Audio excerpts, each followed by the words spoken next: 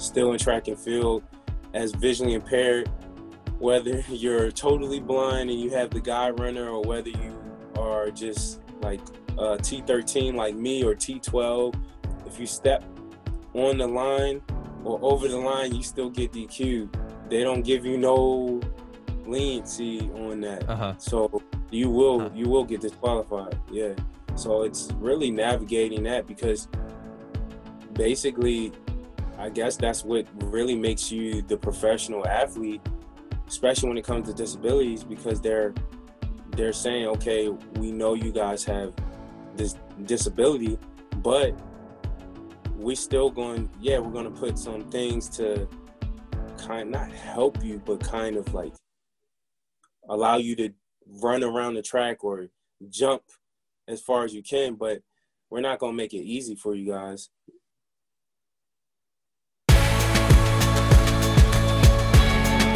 Welcome to the Driving Force Podcast, everyone. I'm your host, Chase Rosa, a former private equity analyst, now exploring human performance through podcasting, coaching, jiu-jitsu, and endurance athletics. In this podcast, I'll be unraveling the stories of high performers across sports, business, and wellness. By presenting their stories, uncensored and uncut, I hope to inspire you to take a step back, look within, and evaluate your path and journey. Today's guest is Markeith Price. Markeith is a visually impaired track and field athlete from Baltimore, Maryland, specializing in the 100-meter, 200-meter, and 400-meter sprints and long jump events. At the Rio 2016 Games, he achieved his best Paralympic result, a fifth-place finish in the 400-meter. Markeith's dream is to reach the medals podium at the 2021 Tokyo Paralympics and, of course, strive for the gold medal. At age 3, Markeith was diagnosed with optic atrophy, a rare and permanent visual impairment caused by damage to the optic nerve. In Markeith's case, his optic nerves were not fully developed at birth. Never allowing his loss of vision to slow down his mind or his body, Markeith embraced sport and fell in love with running. Markeith is a college graduate and is passionate about promoting the value of education.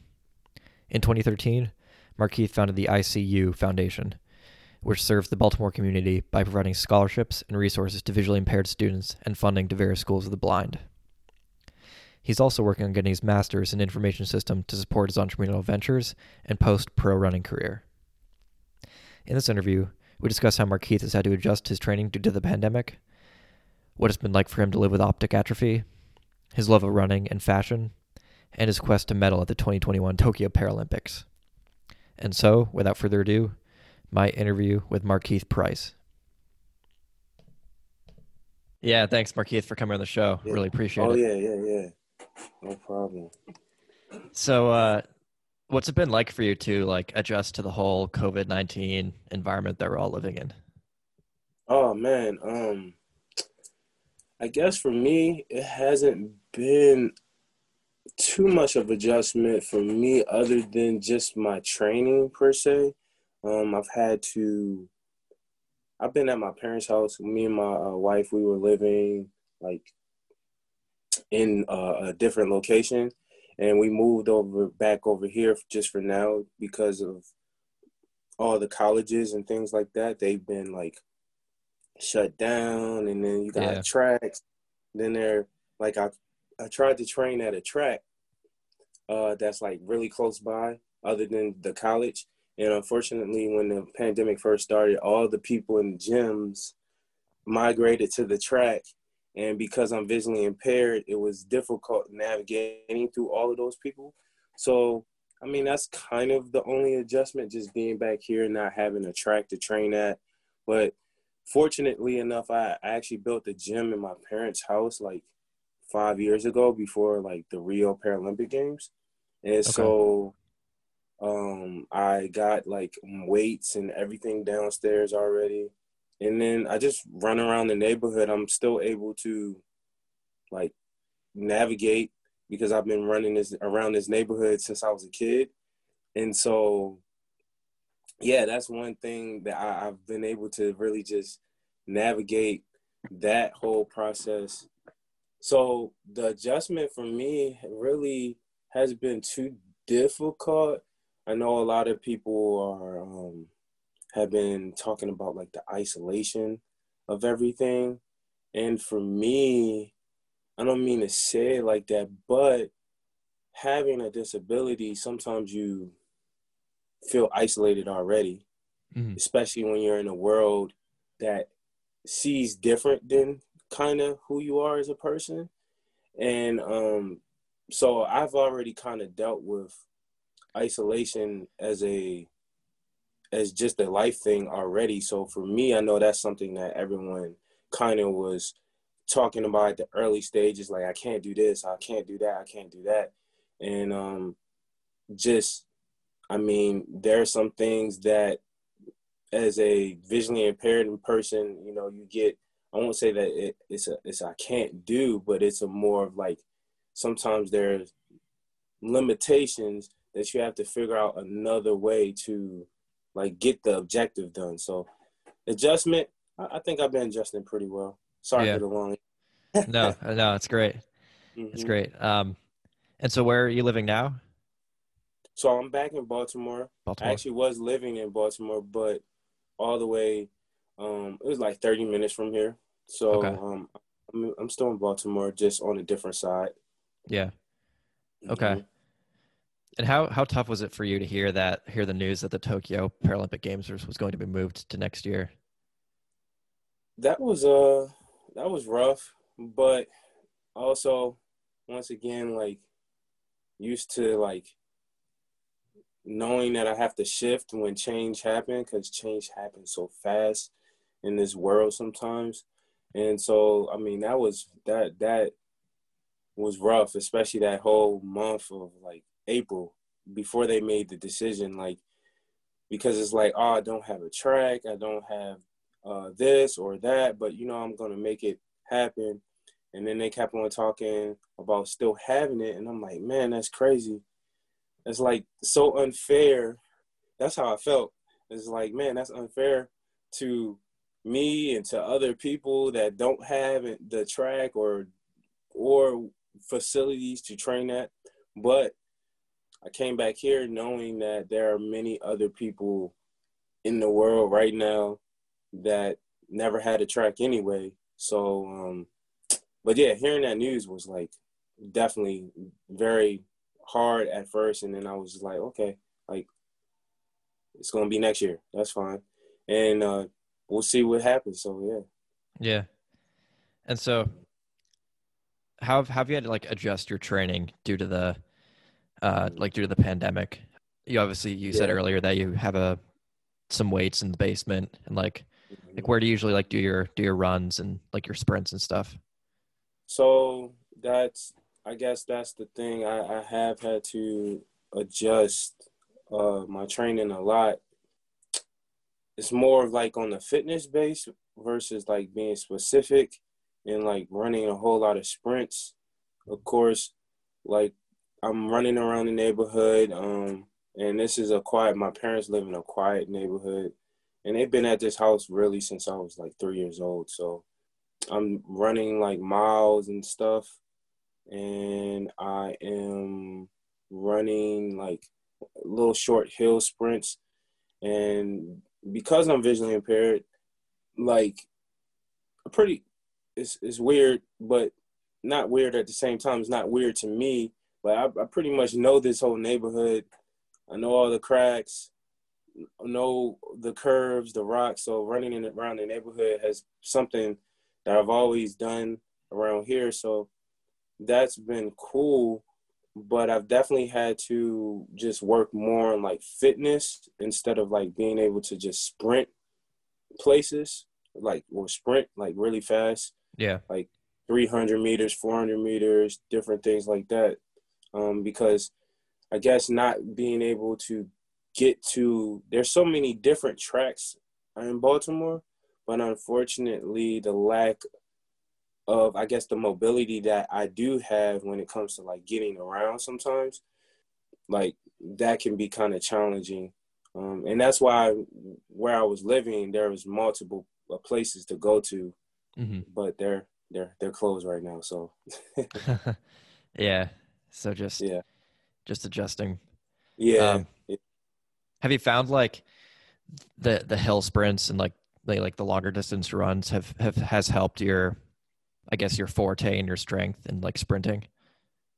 I think so. I definitely think. I think it.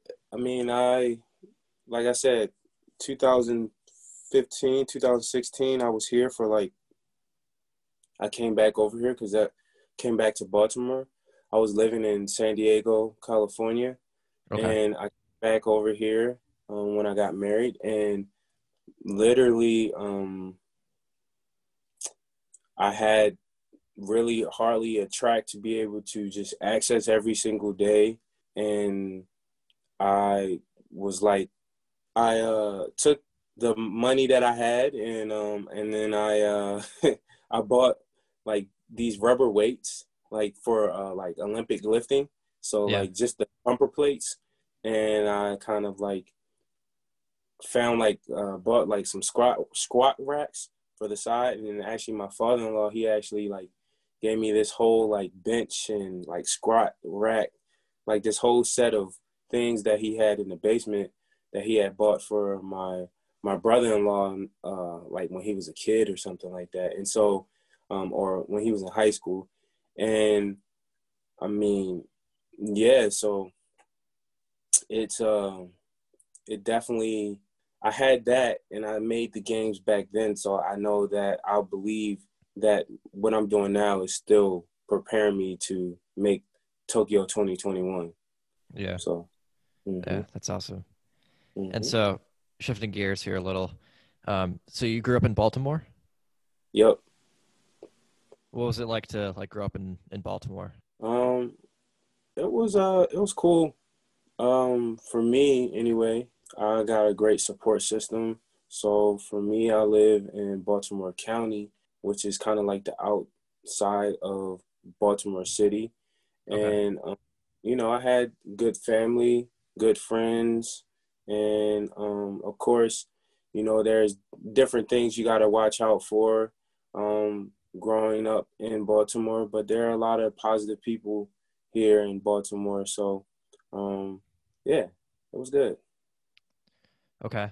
And so you weren't Mhm. in the city, you were kind of like on the outskirts. Yeah, I was kind of on the outskirts of it. Baltimore, like I said, Baltimore County. I lived in an area called Woodlawn, and for the most part, I mean, I always say if you live in the county, you kind of grow up in the city. So like, especially if you have family there. So like, I would be at my great grandmother's house all the time and different things like that. And I also was on the Baltimore City Track Club. So it was called Baltimore Ed Waters. So I had to be in the city. My high school was in the city. I mean, there's multiple things that Baltimore is really big, but it's really small at the same time. So like you got to go through the city and you got to go through the county to do certain things. So yeah. Yeah. And hmm what did your parents do for work? So my mom works for Social Security, and my dad, he's an accountant, and he works at a firm, at a tax practice firm. It's like a small black-owned firm. He's been working there for about 20, yeah, 20 years. Oh wow. Since I was about 10 years old. Um, so yeah, he's an accountant. Okay. And did hmm they encourage you when you were growing up to play like a lot of sports and be active? Definitely, I think more so my dad than anything. My mom, she just wanted to make sure that I was okay with whatever it was. I've always wanted to play sports just on my own. My parents always said, like, for me, there was this, what I want to say, just I was already self motivated just to do things already. But my parents definitely encouraged me, especially my dad, because it was something he grew up on. Is playing sports kind of like helped him and shaped him who he was. Yeah. Where do you think that self motivation came from, like from an early age? Man, I don't know. just honestly, I feel like it's just maybe something God has given to me, something I feel in my heart and my stomach just to like be. I feel like I don't have a choice. It's either be motivated or not, and like keep moving. Even when I have the down moments, like everyone has like those moments where they're feeling some type of way, or feeling the lack of motivation. I still feel the motivation even when I'm in that state of thinking. And so, like I said, it's like it's just something that's just automatically in me. And I see that like I gotta keep moving forward. So Yeah, that fire's almost always been kind of burning inside you. yeah, that's perfect. That's fire. Yeah, it's always been there. Yeah. Hmm. And so, how old were you when you got diagnosed with optic atrophy? So I got diagnosed at the age of 3. Yep, at the age of 3. Okay. Hmm. And what is optic atrophy like? Maybe explain for the people listening, like kind of what it is and like how it impacts like someone's vision. So optic nerve atrophy is basically when your optic nerves, which those are the nerves connected to your eye, basically like your retina to your brain. They're like the wires that are sending the signals. They pretty much get either damaged or weren't fully developed. So as a young kid, they wanted to see how my optic nerves were developing because they never like formed to the point where it was like a clear, like obviously like 20/20 or anything like that. So basically, yeah, optic nerve atrophy is when your nerves aren't fully developed or they're damaged. Okay. And so Mhm. how does that affect your vision? So it affects it a lot. I know it's weird to say once again because I just said I was running around the neighborhood, and I know that's kind of hard for people to like understand. But um, I have two different like eye acuities, which in my left eye I can't really see out too well. So this eye right here, Mhm. like it's, I mean, I can see out of it, but not really. They really call the vision in that eye finger vision because it's like I can see images, but it's like I always explain it like it's a Picasso picture or something like that, looking at some type of picture that is like a collage of just like stuff that you kind of can't really make out, but you may be able to create a shape just because you think it's something. Yeah. And so in my right eye, when my right eye like is open, like if I'm not like this, which I'm not walking around like that, I really I really can kind of see a little bit better. But as my right eye is open, because my right eye is the better eye, my left eye I really can't see too much out of it. Maybe something from the corner of my eye, but that's about it. Looking forward, like I'm pretty sure I've learned over time that my left eye does register stuff, but I don't, it doesn't feel like I'm actually looking out of it. So Okay. my right, does that make sense? Yeah, that Kind of. makes sense. Yeah, yeah. Yeah. So it's like I'm really looking out of one eye. That's how it always feels.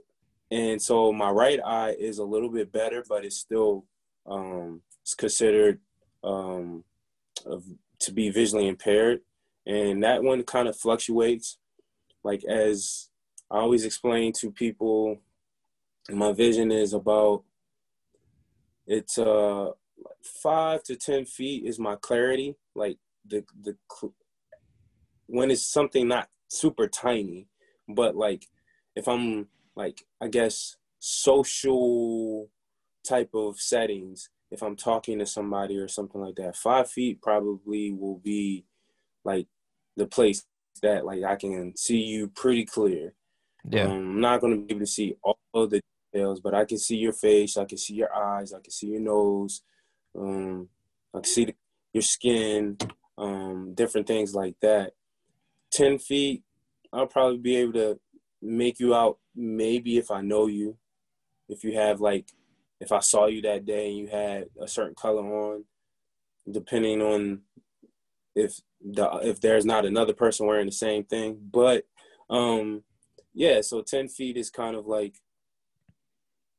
it's a little gray area, but my vision in the right eye really after that, it's just big stuff that I can really see. So like trees, houses, cars, different things like that, but nothing really in clear detail up until maybe, like I said, 5 feet. So I know what the world looks like. It's just it has to be a lot closer. Right. Right. Hmm. And is it like, does it affect your like depth perception at all, or like peripheral vision, or is that Um, I think it does, but I think I don't really. It definitely, well, it most definitely do in my left eye. right? But like I think I can only, I feel that I can only see out. I'm doing this because I can only see out of the peripheral of my left eye sometimes. That's Hmm. how I feel because I can't really, like, if my eye is looking at you, my brain is not picking that up. Hmm. Um, but my right eye, I definitely can see out of it, but I think I'm more of using my sixth sense when it comes to that, like the feeling. So yeah, depth perception, I'm not sure, honestly. I've gotten measured for it, but I know that there are certain things that I've been able to like do, and it's just because of, I guess, my competitive spirit. So like when the eye doctor would be testing me, maybe I would just be guessing at something or whatever it may be. Yeah. Plus, it's something you've lived with your Mhm. whole life, so it's just what you're used to. Yeah. Yep. And so, will your vision decrease over time, or will it like remain the same? I mean, hopefully not, but I don't know. I mean, I had to go to the eye doctor a lot when I was a kid, and they were just monitoring me and just to see, because most of the times optic nerve atrophy is rare. I mean, normally you have like a specific title to it because they have like something called Leber's. They have some other optic nerve atrophy type of like, I don't want to call them disorders, and but for my case, mine's is pretty not. I'm pretty sure there's many other people, but it's definitely a rare thing. So they wanted to monitor me as a kid. I used to go to Wilmer Eye Center, which is Johns Hopkins, and yeah. So I'm not sure if it'll get worse, but hopefully not. Okay. Um, Definitely prepared. Not all the way. I don't think can all the way be prepared for that, but just mentally, if that does happen, like I'm definitely prepared for that. Yeah. Yeah. Hmm. And so, like, when does your love for running really kick in? Like how old are you? And like, man, this is something I Hmm. really enjoy. I think sports has always been in me just from when my dad put me on the soccer field at like 3 years old. So running, I think, really kicked in. I would say, man, I know that my dad showed me like the 1996 Olympics, and I liked running then, but I liked all sports. I just knew that I wanted to be an athlete, like period. Just that's what I'm going to do. Yeah. Um, but I think really when my cousin started running and I saw him out on the track, and we would go to track meets, and I think I was about 9 years old. And so then at age 10, my dad and mom, they enrolled me into a track club. And from then on, I've been running track ever since 10 years old. Wow. Hmm. And what is it about track that you like really enjoy? Um, Man, so many things. I mean, the first thing that most people are going to say is just the freedom and the connection to just have that freedom to go out and be able to just run freely. Like whether I had a guide runner or not, like actually, I'm not sure if you know what a guide runner is, but I don't use one, but I think just being able to run, period, anybody, even if it's like, I know you see in Paralympics, we have wheelchair athletes. They use a wheelchair to, a racing chair, I should say, to get around the track and go places. And that's their form of running. So I think just that freedom is the first thing that I can really think about, is that it just gives you that autonomy to just be, and it also relaxes my mind a lot of the times. And then everything else that comes with it is just the connections of connecting with people that are a part of the running journey, whether they are running or whether they just watching and just saying like, yeah, keep doing it. So meeting a whole lot of people, I think that's also kept me going and building that that good feeling of what running does for me. Yeah. Yeah. Hmm. And so where do you end up going to college? I went to Tennessee State Okay. University. Did you run track there? Yep, I ran track. It's a D1 school. It's in the OVC conference Mhm. in Nashville. So yep, I was able to. That was actually one of my goals, is to just run track at college. Really, obviously, everybody is, not everybody, but a lot of people are on the thing of D1, and I kind of was on that thing like, oh, I got to run at a D1 school. And I think it was more of a matter for me that I'm visually impaired, but I want to be able to run against cats, against these athletes that don't, most of the times they don't even realize that I'm like, I can't really see around the track. So for me, I mean, I guess back in the day, it was kind of filling a void, I would say maybe, or something like that. Being able to be on the track and beating some people that had the capability to see all the way ahead of them and things like that. So, Right.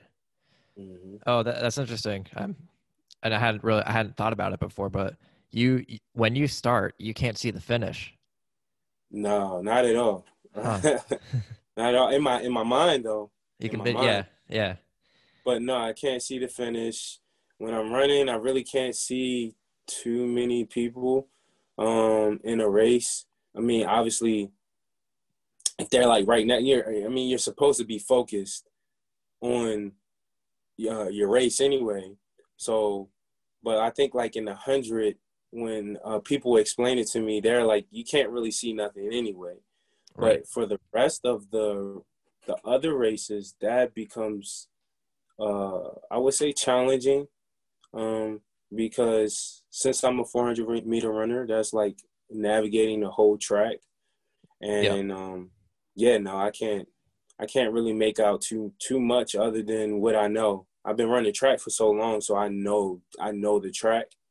And if I get the opportunity, like at like a major championship, to go around the track, just because some tracks kind of change a little bit, I like to kind of like have little markers for myself to know, okay, I'm at this, I'm at the top of the curve, or yeah, um, the track is a little bit more like uh, what I want to say, oval shape. This track is a little bit more circle shape.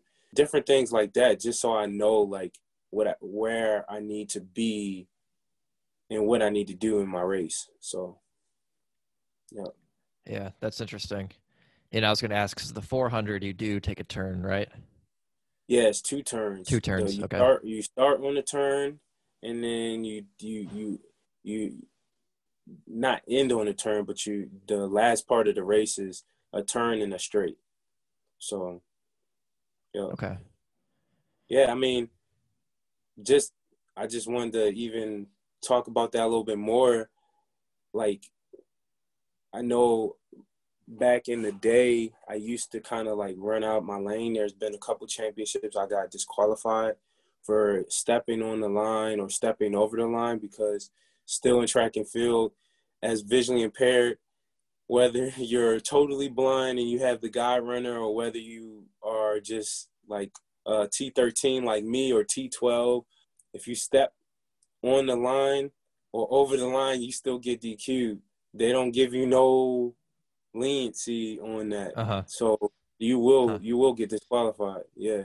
So it's really navigating that because basically I guess that's what really makes you the professional athlete, especially when it comes to disabilities, because they're saying, okay, we know you guys have this disability, but we're going to put some things to not help you, but kind of like allow you to run around the track or jump as far as you can, but we're not going to make it easy for you guys. So, yeah. Huh, that's interesting. And Mm-hmm. so how have you, like, what strategies have you used, like, to make sure that you're not crossing over to that next lane? Like, how are you kind of figuring that Mm. out? I guess for me, the strategy is to go around the track at least at the beginning, like just to see, like Yeah. have a feel for the track. And if I don't get that opportunity to do that, now it's just running my race and just knowing I got to. I don't want to hug myself. I don't want to like when I'm running. I don't want to like on those curves. I don't want to like run too far over because normally I'm running on the other side, and that's where I step out of the lane. But honestly, it's just focusing on my racing. I'm not gonna lie, just hoping that I don't step on the line. Because if I'm so worried about that, like I said, I know I step I have in the past, and there's actually been moments where I almost step out on the line, and I have to like kind of like I guess it's like just get back into it, just try not to step outside the lane. But honestly, it's just knowing the feeling. So I guess that's my technique because I don't want to so focus on not trying to step out on the lane because then I'm gonna like probably not run as fast. Yeah, then you're not focused on the race. You're focused on Mm-hmm. something else. Yeah. Yeah.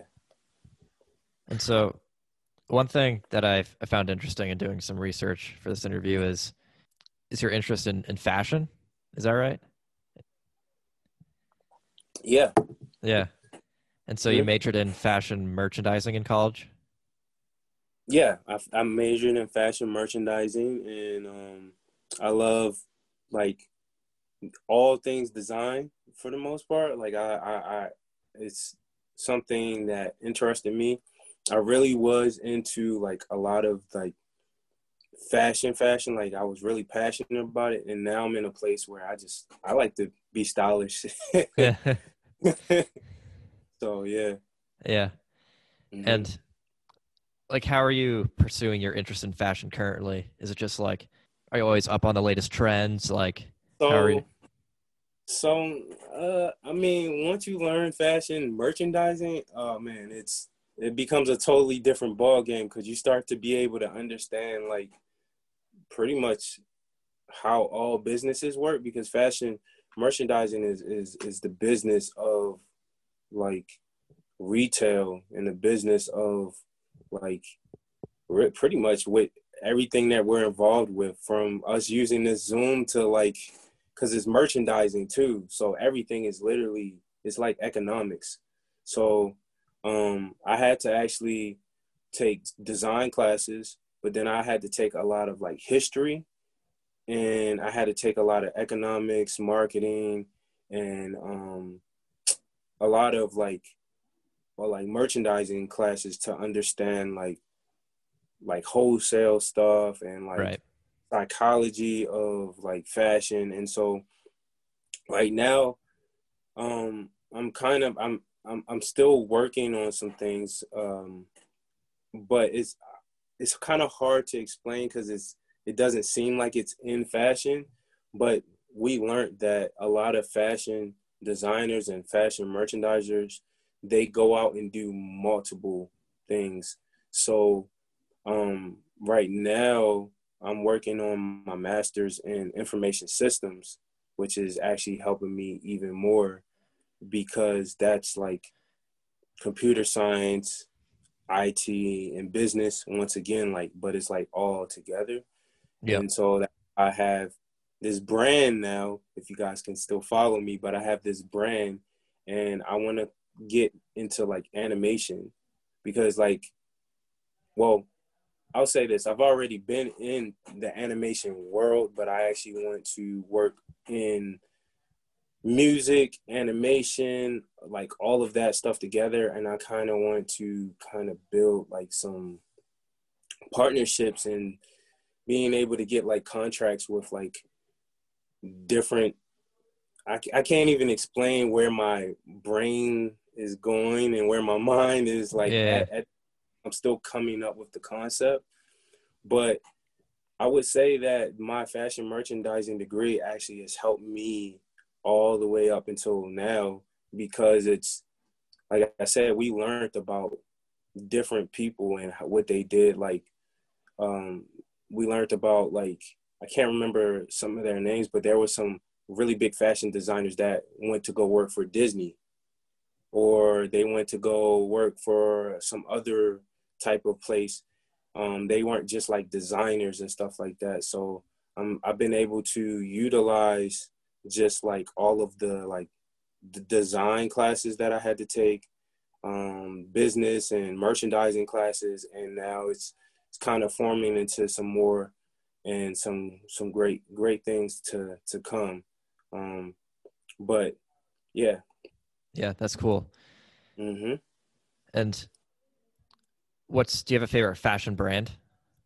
Man, nah, not really. I like all fashion. So, Yeah. I mean, back when I was in school, I felt like, I mean, it might have been someone a little bit fresher than me, but I felt like you asked me, do I follow trends? And I don't necessarily follow trends because, like I said, I kind of understand fashion and I understand, I'll give you guys a secret that all trends are the same trends that happen over and over and over again. You just don't realize it. Like, because they're so spread out, but every 7 years that there's a trend that was already a trend 7 to 8 years ago. So I don't have to follow trends only because I understand the fashion world. Right. And I just, that's why I said I dress like I just wear what I want to wear, I guess. Yeah. Um, but I was gonna say back in college, and I felt like I was like the freshest man on campus because I would wear what I want to wear, whatever shoes like my Nikes or Adidas. I was wearing the skinny jeans and I still do, but I was wearing like the colorful skinny jeans and stuff like that. And yeah, it's just, and people will always be asking me like, man, what are you wearing? I'm like, hey. And then a year or two later, everyone started doing the same thing, and then I wasn't doing it no more because I'm like, oh no, I'm off of that. Yeah, you were ahead of the game. Yeah. Yeah. So Yeah. now I'm on this thing of just, I'm not even gonna lie, I'm on this thing of like what I like being stylish, but with the most simplest like color kind of coordination, kind of like just a black t-shirt, white t-shirt, but it's more about the swag, like your style, like how you feel when you're like going out. So I've kind of been on that thing more because I'm normally wearing a lot of colors, but now lately I've kind of like just more of like I said, black or white kind of t-shirt and then kind of like making making it making the colors kind of stand out a little bit with like my accessories. Okay. Yeah. So like still the shoes kind of is a thing, but like kind of like something on my wrist or my Apple Watch or something like that, or a hat or whatever it may be. Okay. Yep. And so So, where do you see your career going after your running career is over? Like what would you like to do? man, well, I am working on, once again, my master's in information systems. Honestly, I'm working on it now, man. Yeah. Honest, yeah, like I'm figuring out what I want to do. There's so many, I feel like, gifts that I have to offer and give to other people, whether it's going to work for someone else or working for myself. I definitely have this thing about working for myself only because it's kind of what I know. I've been doing it like since I started running track professionally in 2000, excuse me, in 2012.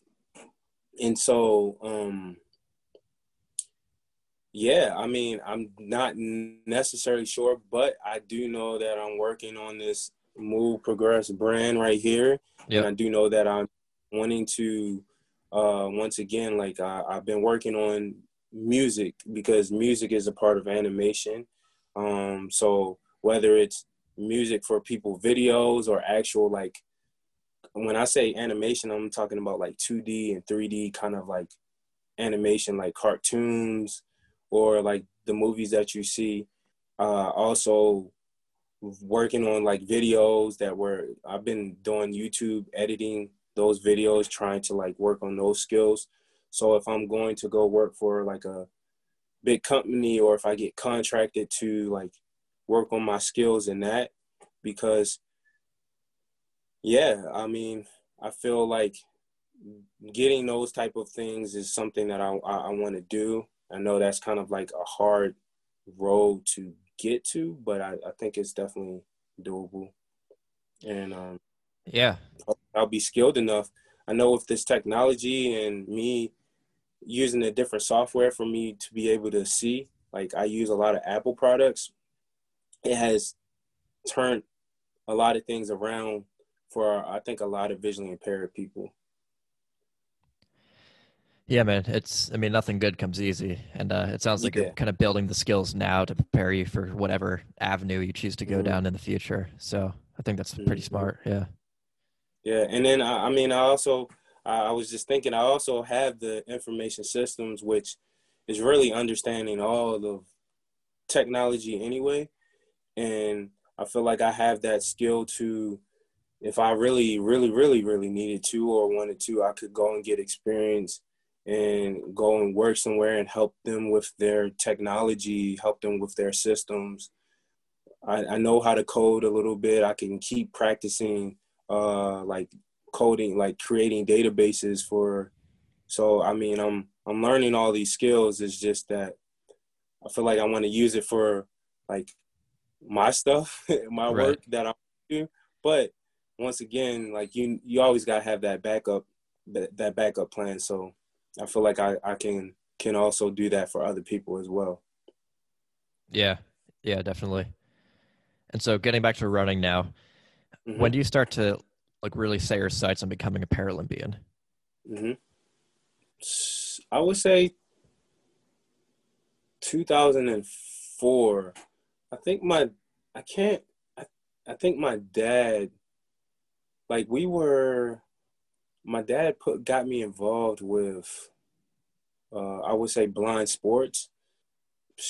I would say 2001. He found out about this, I found out about this, what's it called? The Mid-Atlantic Sports, Blind Sports. And sorry if I get the name wrong, you guys, if you guys see this. But I believe he started me with that because I've always played sports with everyone else, but my dad wanted to when he found out there were things that I could do with other visually impaired and blind kids, he got me involved with that. And through that, I kind of like, was watching and kind of playing around, like playing the different recreation sports with the kids and stuff like that.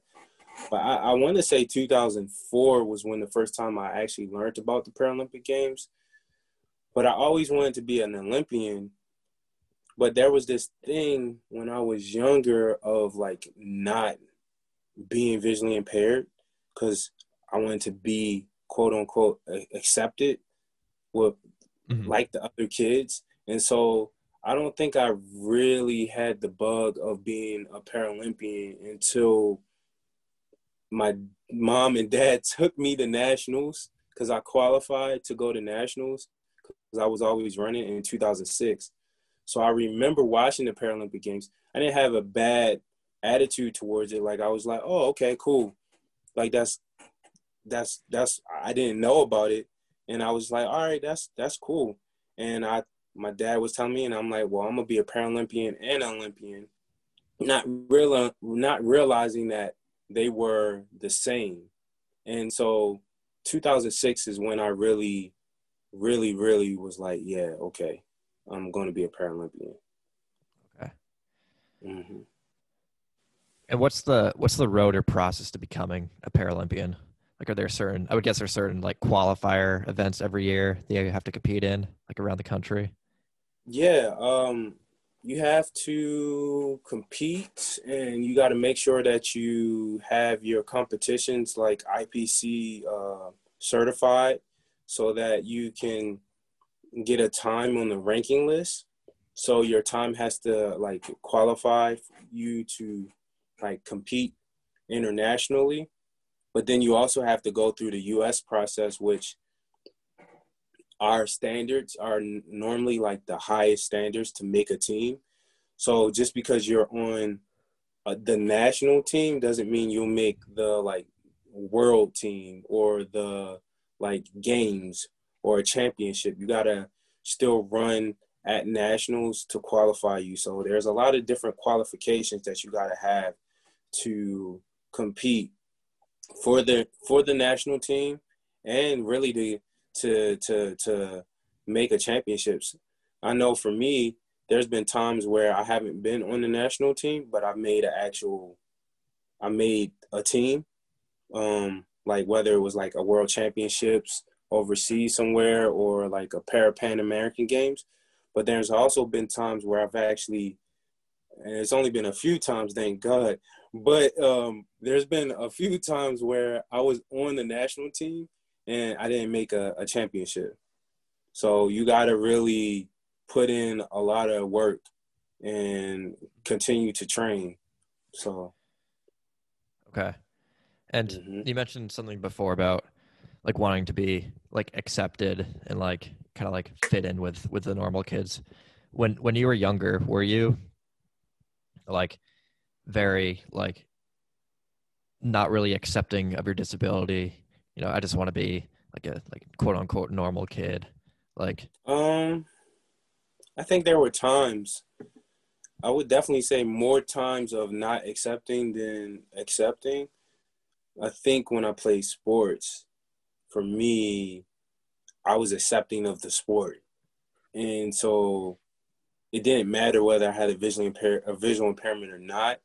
And I was more confident in saying that I'm visually impaired, I guess, when I was a kid playing sports than like maybe in school or maybe different things. Because school was kind of challenging for me in a sense that it wasn't that I wasn't smart or whatever you want to call like learning. I had a learning disability, but it was the fact that I was trying to learn and I guess teachers and people were trying to teach me to learn like how other people learn versus how I need to learn as a visually impaired person. Right. And so me fitting in was always had to really do about it is it always had to, what it really had to do with is me in the learning setting and seeing all the other kids and seeing how they're learning and seeing how they're doing this and how they're doing that, or how everyone in the world is doing this and I'm not able to do it in that way. So I guess that's what I didn't accept of the visual impairment. It's like that fire that we talked about earlier, like the motivation, like, oh no, I have to do this. And until I was able to change my thinking and the fact that that didn't matter, that's when I kind of started to be more confident. But I was trying to fit in though. Yeah, for sure. I think all kids though try to fit in with each other. So. Yeah, definitely. Mm-hmm. What are the events that you compete in primarily? The 400 and the long jump. I've competed in a lot of events, but yeah, the 400 and long jump. Okay. Do you have a favorite event? Oh man. No and yes. It's confusing now. I've done competed in so many events and I actually have been good at them all. I think I actually could be a decathlon athlete, and I actually think I might make the able-bodied nationals in the decathlon. The only thing is you got the pole vault and you got the hurdles that you have to worry about. And I know you've seen those YouTube videos where those hurdlers and they fall or whatever. Yeah. The men's hurt really high, so I'm not sure. But yeah, favorite event, that's challenging now because the 400 meters, that's a love and hate relationship, but I'm still running it. So obviously I love it. Yeah. Long jump is exciting. The 100 meters I've run before. And with the 100 meters, yeah, that's an exciting and like thrilling event. 800 meters, I did that in high school, and I actually missed the 800 meters. So that, yeah, I think just all of the events, any event that I can do, doesn't matter. Doesn't matter. Yeah, they all have something different to offer. Yeah, I mean, I would be a shot putter if I was big enough, or if I get nice, big, and strong. Huh? Yeah, exactly. Right. Mm-hmm. And so in your quest to becoming a Paralympian, were there any really low points for you when you thought, like, man, like I might not be able to make it? I won't say low points, but I will say in 2008, I was like I'm just going to say it like that. Yeah, I'm supposed to be able to say 3-time Paralympian by now, but if it didn't happen, it really wasn't supposed to happen. But I missed out on that team, and it was because I had got injured. And I think that, to answer your question, I think that was really challenging to see that, yeah, I know I was young, 18 years old and things like that, but I was running really, really good. I was a really good athlete at that point. And what happened is I went to nationals and I wasn't able to deliver running the time that I was supposed to run. Because you still have to run a certain time, whether you're getting first, second, third, or sometimes it's just about time at our nationals, because there's not as many Paralympians or Paralympic hopefuls in the U.S. Like, we still have a lot of people that come out to nationals, but there's so many different classes. So sometimes we've built it to the point now where there's multiple people in our classifications, but back in the day, it may have been 1 or 2 people, and you had to it's like a time trial versus you actually like racing, like your big competition. You won't see you wouldn't see that big competition until you actually get to the championships. and stuff like that. So you Okay. would have to do time trial. It would be like a time trial. Like you have to like run really fast. And I would say that in 2008, when I wasn't able to make the Beijing Paralympics, that was kind of a low point for me. I had something to look forward to, which was going to college, and trying to make the next games. But Yeah. I can definitely say that was a hard lesson, because now any athlete that's a younger athlete or a newer athlete, I always tell them to stay humble, because it doesn't matter how fast they are, doesn't matter how fast you think you are, things can happen, or just on a given day you just not have a good day, or someone comes along that you never even thought was like in the Paralympics, and they come and they they beat you or whatever it may be. So I always tell people to stay humble. Yeah. Yeah. That's great advice. And what was the Mm-hmm. injury that you had? Man, I strained both of my calves. It's funny. I wasn't doing what I was supposed to do. I guess at 18, you don't understand like hydration as much as you think you do, or I mean maybe you don't, but yeah, I had strained both of my calves. Um, Okay. Basically just not hydrating. That's how it happened. And I caught Charlie horses, and yeah, uh, they got strained, and it took like 4 weeks for me to come back from it. So Okay. now I drink water all the time. That's why Yeah. Don't want that to happen again. yeah. Yeah. And so, do you have a coach that you work with? Yep. Yep. I have a coach. His name is Jeremy Fisher. He trains at he coaches out of the Olympic training site in Chula Vista. It used to be the Olympic Training Center. It's in Chula Vista, California. Okay. Hmm. And what was the experience like for you in your first Paralympic Games? Man, I can paint the picture, but I can't even explain how amazing that is. Like, just to get to this level of this sport, or this thing that you've been working at for pretty much all of your life. I mean, I started running track at 10, and 12 years later, I'm at this place where you have tons of athletes from around the world trying to do the same thing that you're doing, and trying to go after the gold medal, and representing your country, and representing your family and your friends. And just, it's a true honor to really just make it to that point, to be able to compete for what Paralympics means. But then also just like all of the like support and crowd, and like the people that come, that my first Paralympics, they say, were like the greatest height of the Paralympics thus far, literally. So London 2012, our first Paralympic Games, there literally were 90,000 people in the track and field stadium every Wow. single, like 80 to 90,000 people every single day of the games. And that's just for track and field.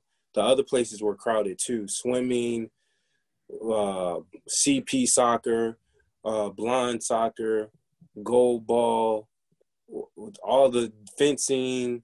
I mean, there's so many different sports in Paralympics, powerlifting, and there were crowds of people at each state, at each like venue.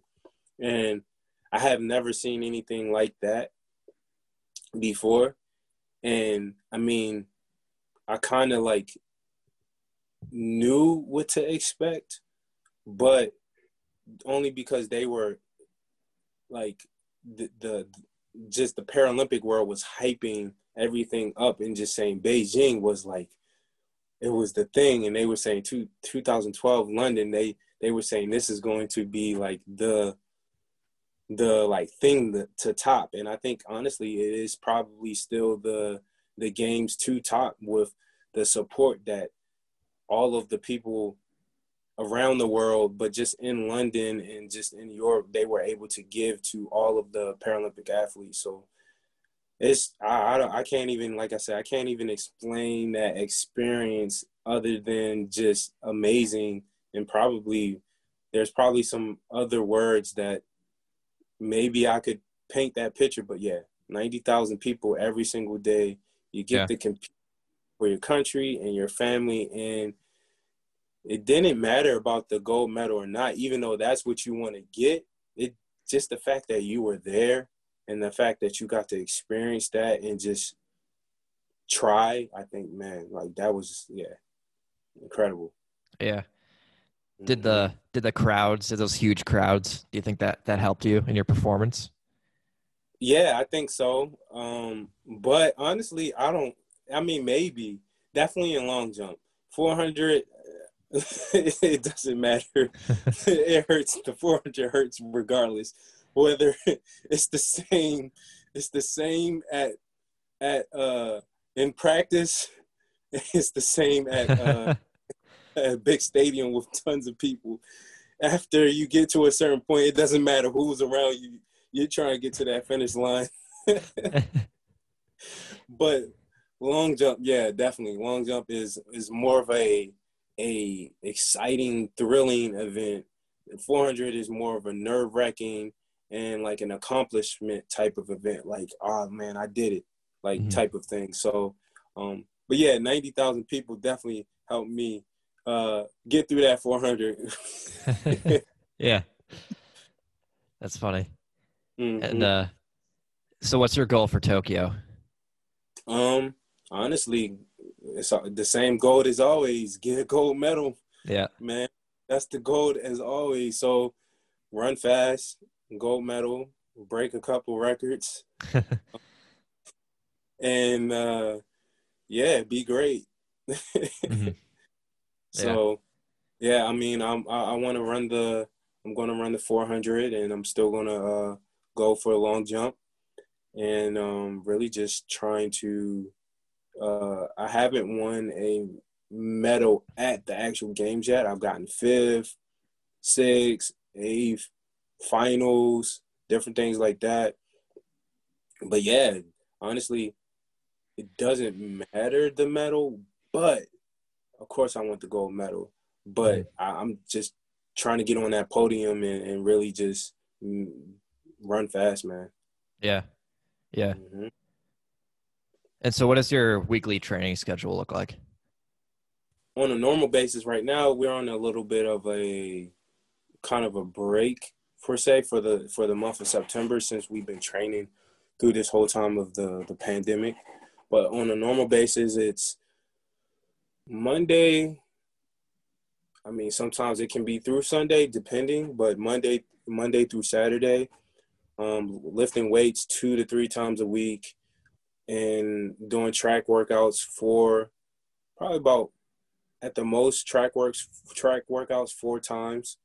But for me, because I'm a 400-meter runner, I have to do other type of workouts. So like cross training workouts, whether it's in the pool or whether it's just like getting some type of cardio. I've learned how to get more cardio if I need to stay in place. I don't know how good I would be on a running tip, but I would be in shape. Is like doing burpees, like that definitely gets you in some good heart pumping shape. Oh yeah, Um, burpees will do that. yeah, for sure. And honestly, so just running just depends, like 20 to 30 minutes, maybe 2, 3 times a week. So pretty much I'm working out every single day. I would say depending on the time of the season, it can be 2 hours a day, or it can be 3 to 4 hours, probably about 4 or 5 days out of the week. 4 days out of the week, and then maybe 30 to 45 minutes on like certain days, just depending on the activity. So Okay. and and then it also depends, because sometimes I'm doing 3 a days, in a sense where I'm when I say 3 days, I'm training 3 times. So basically, going to the track, going to the weight room, and then doing a longer run. Okay. Mm. Got it. And do you Yep, yep. incorporate a lot of stretching into your training? Oh yeah, that's like the first thing that you do. You know, you warm up, you foam roll, and I mean the stretching and the warm up is a part of the workout. I mean that takes right now.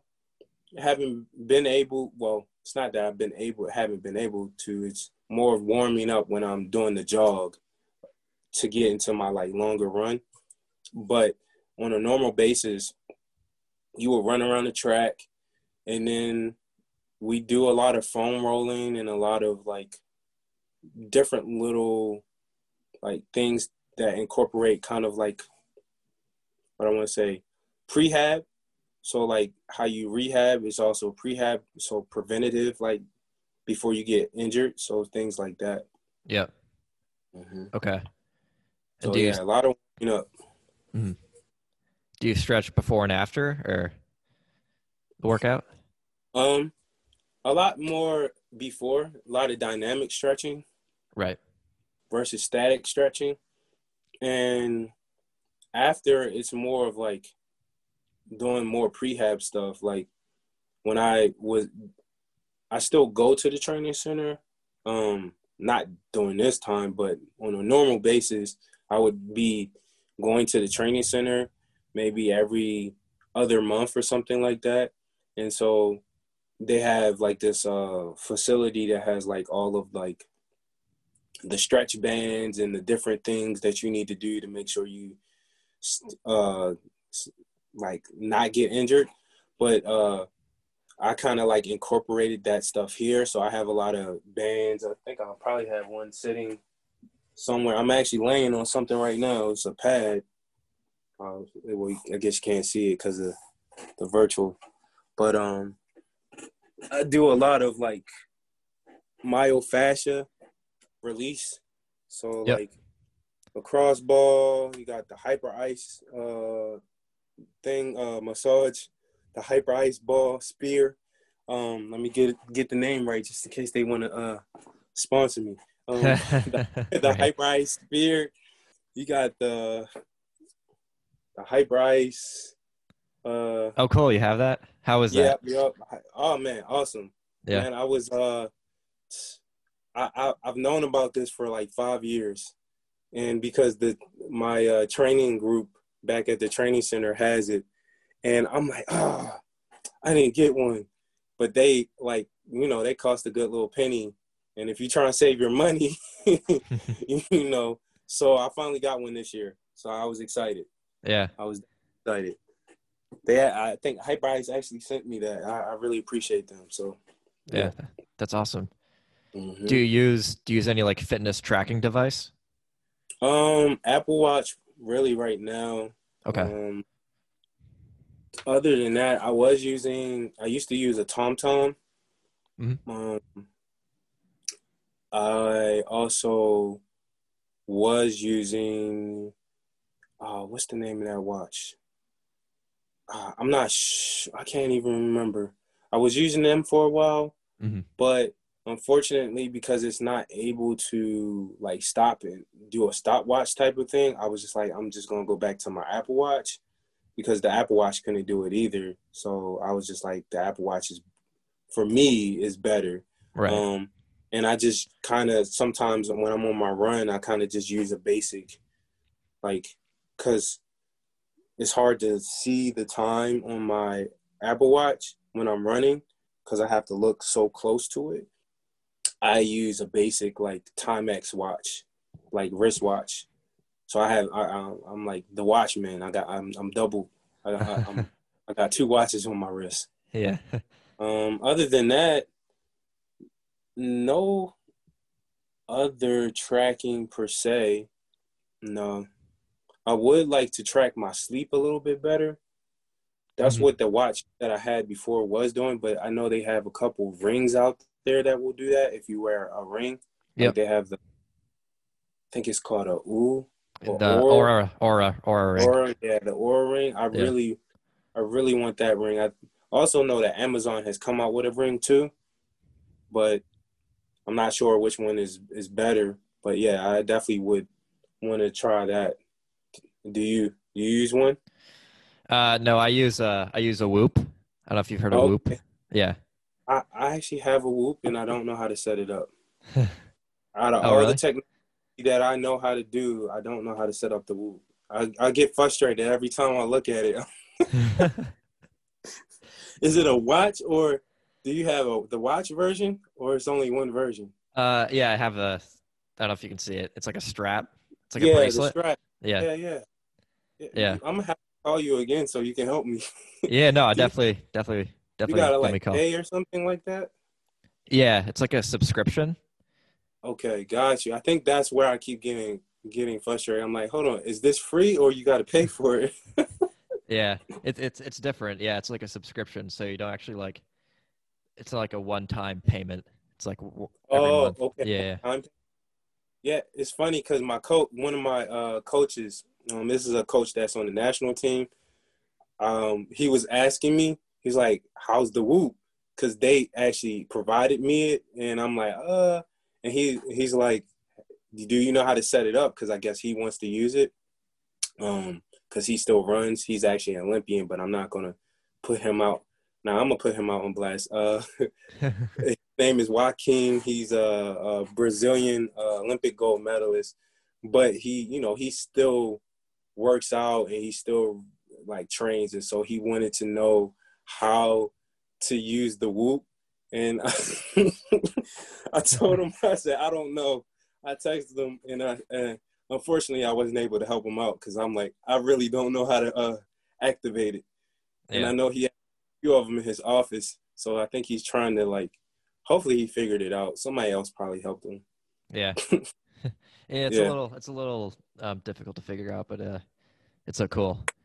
Yeah. yeah. Yeah, definitely give Cool. me a call if you want some help with that, setting Okay, it up. how long? I know you're interviewing me, but now I'm about to interview you about the Whoop. How long does it last? The interview? No, no, the Whoop. Oh. The I was uh like on a charge, you mean? yeah. 5 days, I think. Okay. Yeah. Oh, that's not bad. Yeah, so it's pretty good. Cool. But yeah, getting back on track. Yeah, sorry about that. No, it's all good. Um so I know that you're really into like mental performance and mindset too. Hmm. Like, are there any exercises that you do to like train your mind? Definitely. Well, first, I gotta highlight this is just the training of your mind, just period, like in life. That's the most important thing. I think I kind of like didn't have that at one point, and now I'm at a place where I'm at that. So like my life mind training is more of just like having a good mindset. It's incorporating meditation. Also, we do some yoga for our training, but I also use that for like recovery for my mind. Like I said, mantra meditation, different things like that. And so that's the first thing that I think that you have to like do first, or after you do the mental training for the like the athletic part. But then when it comes to competing and training, I use the same type of techniques for the like life kind of thing, the life kind of like mental part. Mm-hmm. But I would say I kind of like set a time for like a mental time, and I still actually have it the alarm on my phone even though I'm not in that mode right now.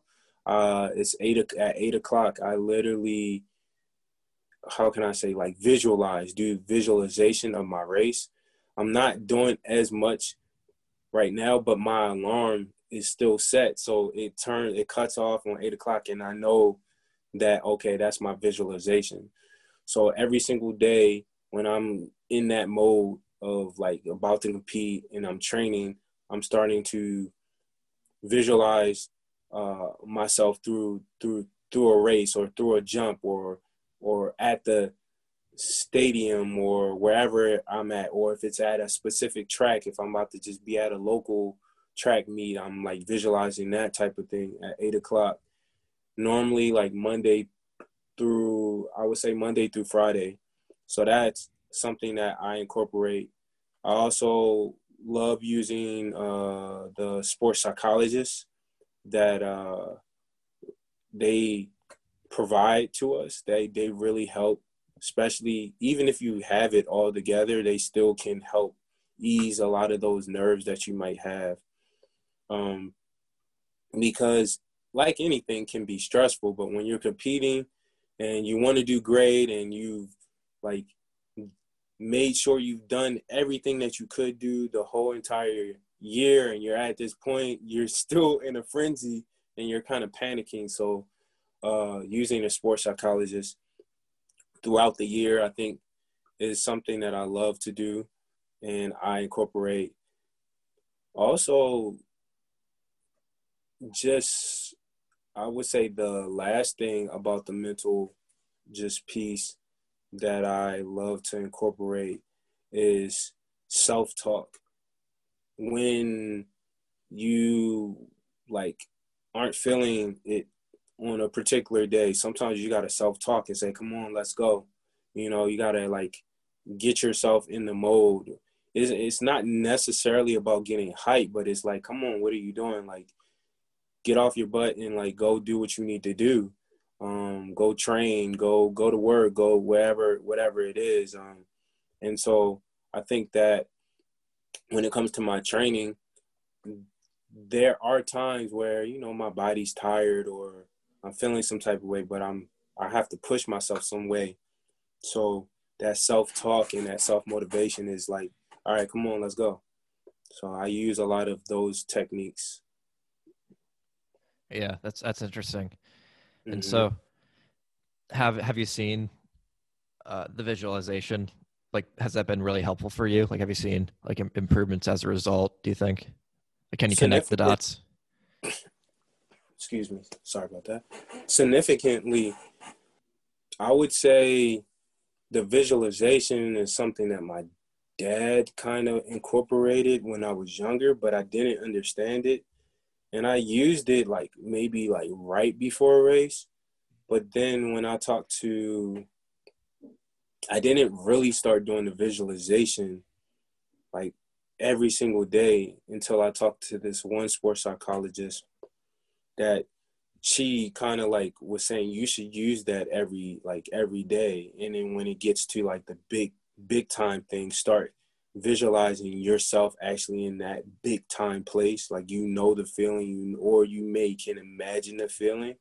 And so I think that helps me, especially with the 400, kind of like calm my nerves down. And then that also kind of trickles over to just other things. So like when, like if I'm doing a motivational speech and maybe it's like a big crowd, like I can visualize those things.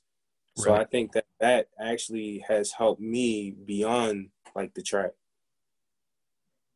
Yeah, that's interesting. Mm-hmm. And Because so, it's about meditating. It's about feeling good, but it's not about like, it's not about, how can I say, it's not about like flaunting your ego, like, oh, I'm the man, I'm in this space, but it's like, I'm the man, I'm here, I'm there. Like, I've done everything that I needed to do to get to this point, and whatever it may be, or for like, say, like I'm speaking to like a whole group of people, I can visualize myself like I'm not here for myself. I'm here for these people to be a part of what they're a part of. So I can visualize those thoughts and actually just be in the presence of that. So, yeah, that's awesome. mm-hmm, So getting into these last handful of questions here, mm-hmm. what athletes have been the biggest influences for you? My cousin say this all the time, even though, I mean, maybe he knows. I think he knows by now. But my cousin Gerald, honestly, still an athlete to me.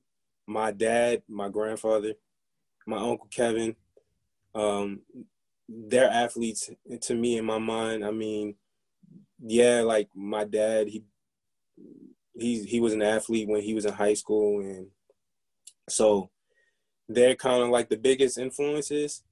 Other than that, there's definitely been some influential people that I've looked up to outside of like my family, but my family's definitely first.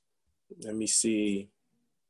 Of course, the inspiration of Michael Jordan and his just willingness of just doing it over and over and over again, just like practice, Yeah. how important practice and how important just his craft was. So just understanding that was something like he kind of was just like laser focused on when you hear his stories and things like that and what he did. And of course Kobe Bryant was really somebody I looked up to as an athlete for sure. I mean, I had a poster, which I'm pretty sure everyone did, but I had this big giant poster thing that my parents bought me when I was a kid. And so he was in my room, you know, this big old giant poster was in my room for all the way up until I was like 18 years old. Let me see. In track and field, I definitely had some people that I look up to, and I still do. I like the way they carry themselves or how they go. Even though I've met these people, and I can say that I don't not necessarily friends, but I would say we're friends. I met them a few times, like Allison Felix, a phenomenal athlete, somebody I look up to. I like her willingness to keep going, because I mean she's got a whole baby now and she's been at multiple games and she's still going. Sonia Richards Ross, somebody that I actually, when I was in college, I won this kind of competition that she had, and she saw me at Penn Relays one time and she, called me out and was like, "Hey, Markeith," or whatever, right before my race. And that kind of like helped me because it was like for athletes that wanted to make it to like that professional level. And I was kind of there, but I still was running at like D1. So at that point I had made different championships and stuff like that. But yeah, those are some athletes, but definitely my parents, definitely my dad, my grandfather, my cousin. Yeah, for sure. Okay. Yep. And I can't go out and leave my roommate, my great friend. His name's Lex Gillette. I can't leave him off of he's really somebody that I admire and really look up to a lot. So Awesome.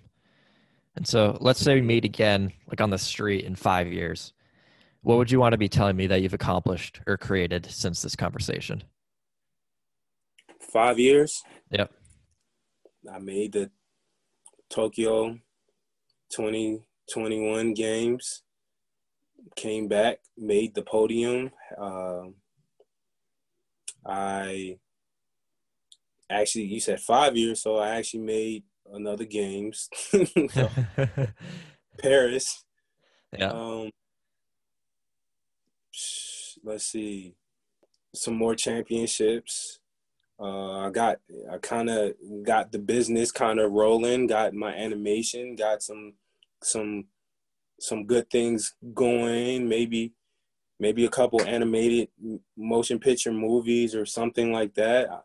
Yep. Don't know. I mean, or it could just be 1 or 2 contracts, but that I've started, at least. Yeah. Like, in a sense, I mean, because animation goes with ads. You can do ads for people and stuff like that, but it's up and rolling. And yeah, I would say with that, those things just have the business kind of up and rolling, and it's starting to help other people. Like, literally, like, I maybe having a couple people work for me, or work for the business, I should say, and it's still doing my track thing.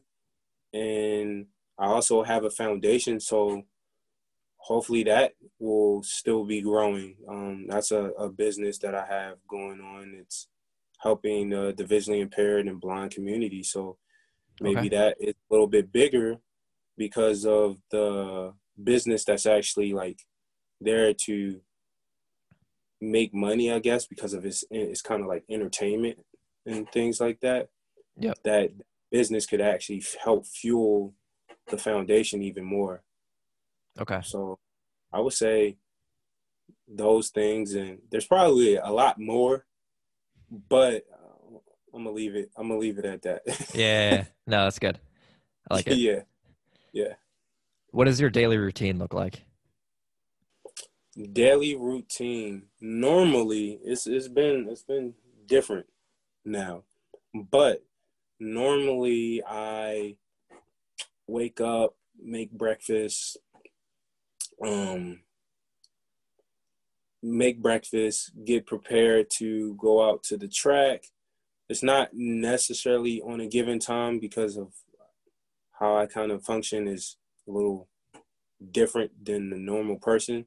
Um, but then since I'm in school, I look at what I need to do for my classwork online because it's an online school, and maybe do some classwork, then look at some important things for what I need to do for business wise, whether it's with Move Progress or something that I need to network with the foundation, like trying to find places to go network at. And then I go train.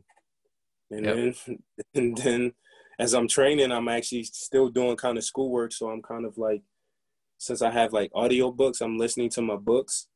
Sometimes I'm listening to music, but a lot of times I'm listening to like the audio book so that I can make sure I can do my work later on. So I'll be training, I'll eat, and then maybe train some more. So then come home because I gotta walk my dog. Because wife walks the dog in the morning, I walk the dog in the afternoon, and cook some dinner. And a lot of times, my dinner is if I'm cooking the dinner, it's like already prepared. I Okay. guess after I'll cook it on a given day, and like I'll kind of like batch cook. So at least for like 3 days, I'll have like meals so that I can eat. Since meal cooking and meal preparation can kind of be challenging sometimes. So eat, spend time with my wife, and then you know do some more work while I'm probably watching TV or whatever it may be. So yep. No kids yet, so don't have to rip and run around for that right now. Just taking care of the dog. That's about it. Yeah. Mhm. Okay. And so, as is the name of the podcast, the Driving Force podcast, what do you Mhm. think has been your driving force throughout your life? Mm. I'm gonna just say God, man. Honestly, the fire that and the gift that He's given to me of like effort. So God giving me the effort to give an effort, like my full effort. I would say that that's like my driving factor. Like it, I have to try. I have to at least attempt to go do what I feel called to do. So, Okay. mm-hmm. Awesome. And then Yep. lastly here, before we wrap up, what parting words of motivation or advice would you like to leave the people listening around staying committed and driven? Man, the first thing is my move progress. Like, not trying to like sell it or anything in that matter, just because it started out as motivation for me. Excuse me. It started out as motivation for me, and it was about moving through those times and moving and progressing through those times, even when like I didn't feel like I was going anywhere. Like, I felt like I still was at that same place. So, or it felt like a not a good place to be in. And so I would say keep moving and keep progressing, and taking your time while you're doing it. It doesn't always have to be like super fast. You don't have to be Usain Bolt. You don't have to be breaking records out here to continue to strive for whatever it may be that you're going after. And so I would say take your time, keep moving, and keep progressing. Awesome. That's a great place to end. Markeith, Mhm. thanks again for coming on, man. This is great. Thank you. Thanks for having me. I really appreciate it. Where can people go to find you online and on social media? Social media is easy. It's at Mark Keith Price. Any other social media is from Instagram to Twitter to YouTube. So it's at Mark Keith Price, MarkeithPrice. And then also have, you can find me on Facebook, Instagram, Twitter, YouTube. And I also have a podcast that I'm working on. It's Move Progress. So you can see that on Spotify. Awesome. And you all can also visit my website, chaserosa.com, and follow me on Instagram at chaserosa4 for updates on new episodes. Thanks, everyone who's listening, and see you next time.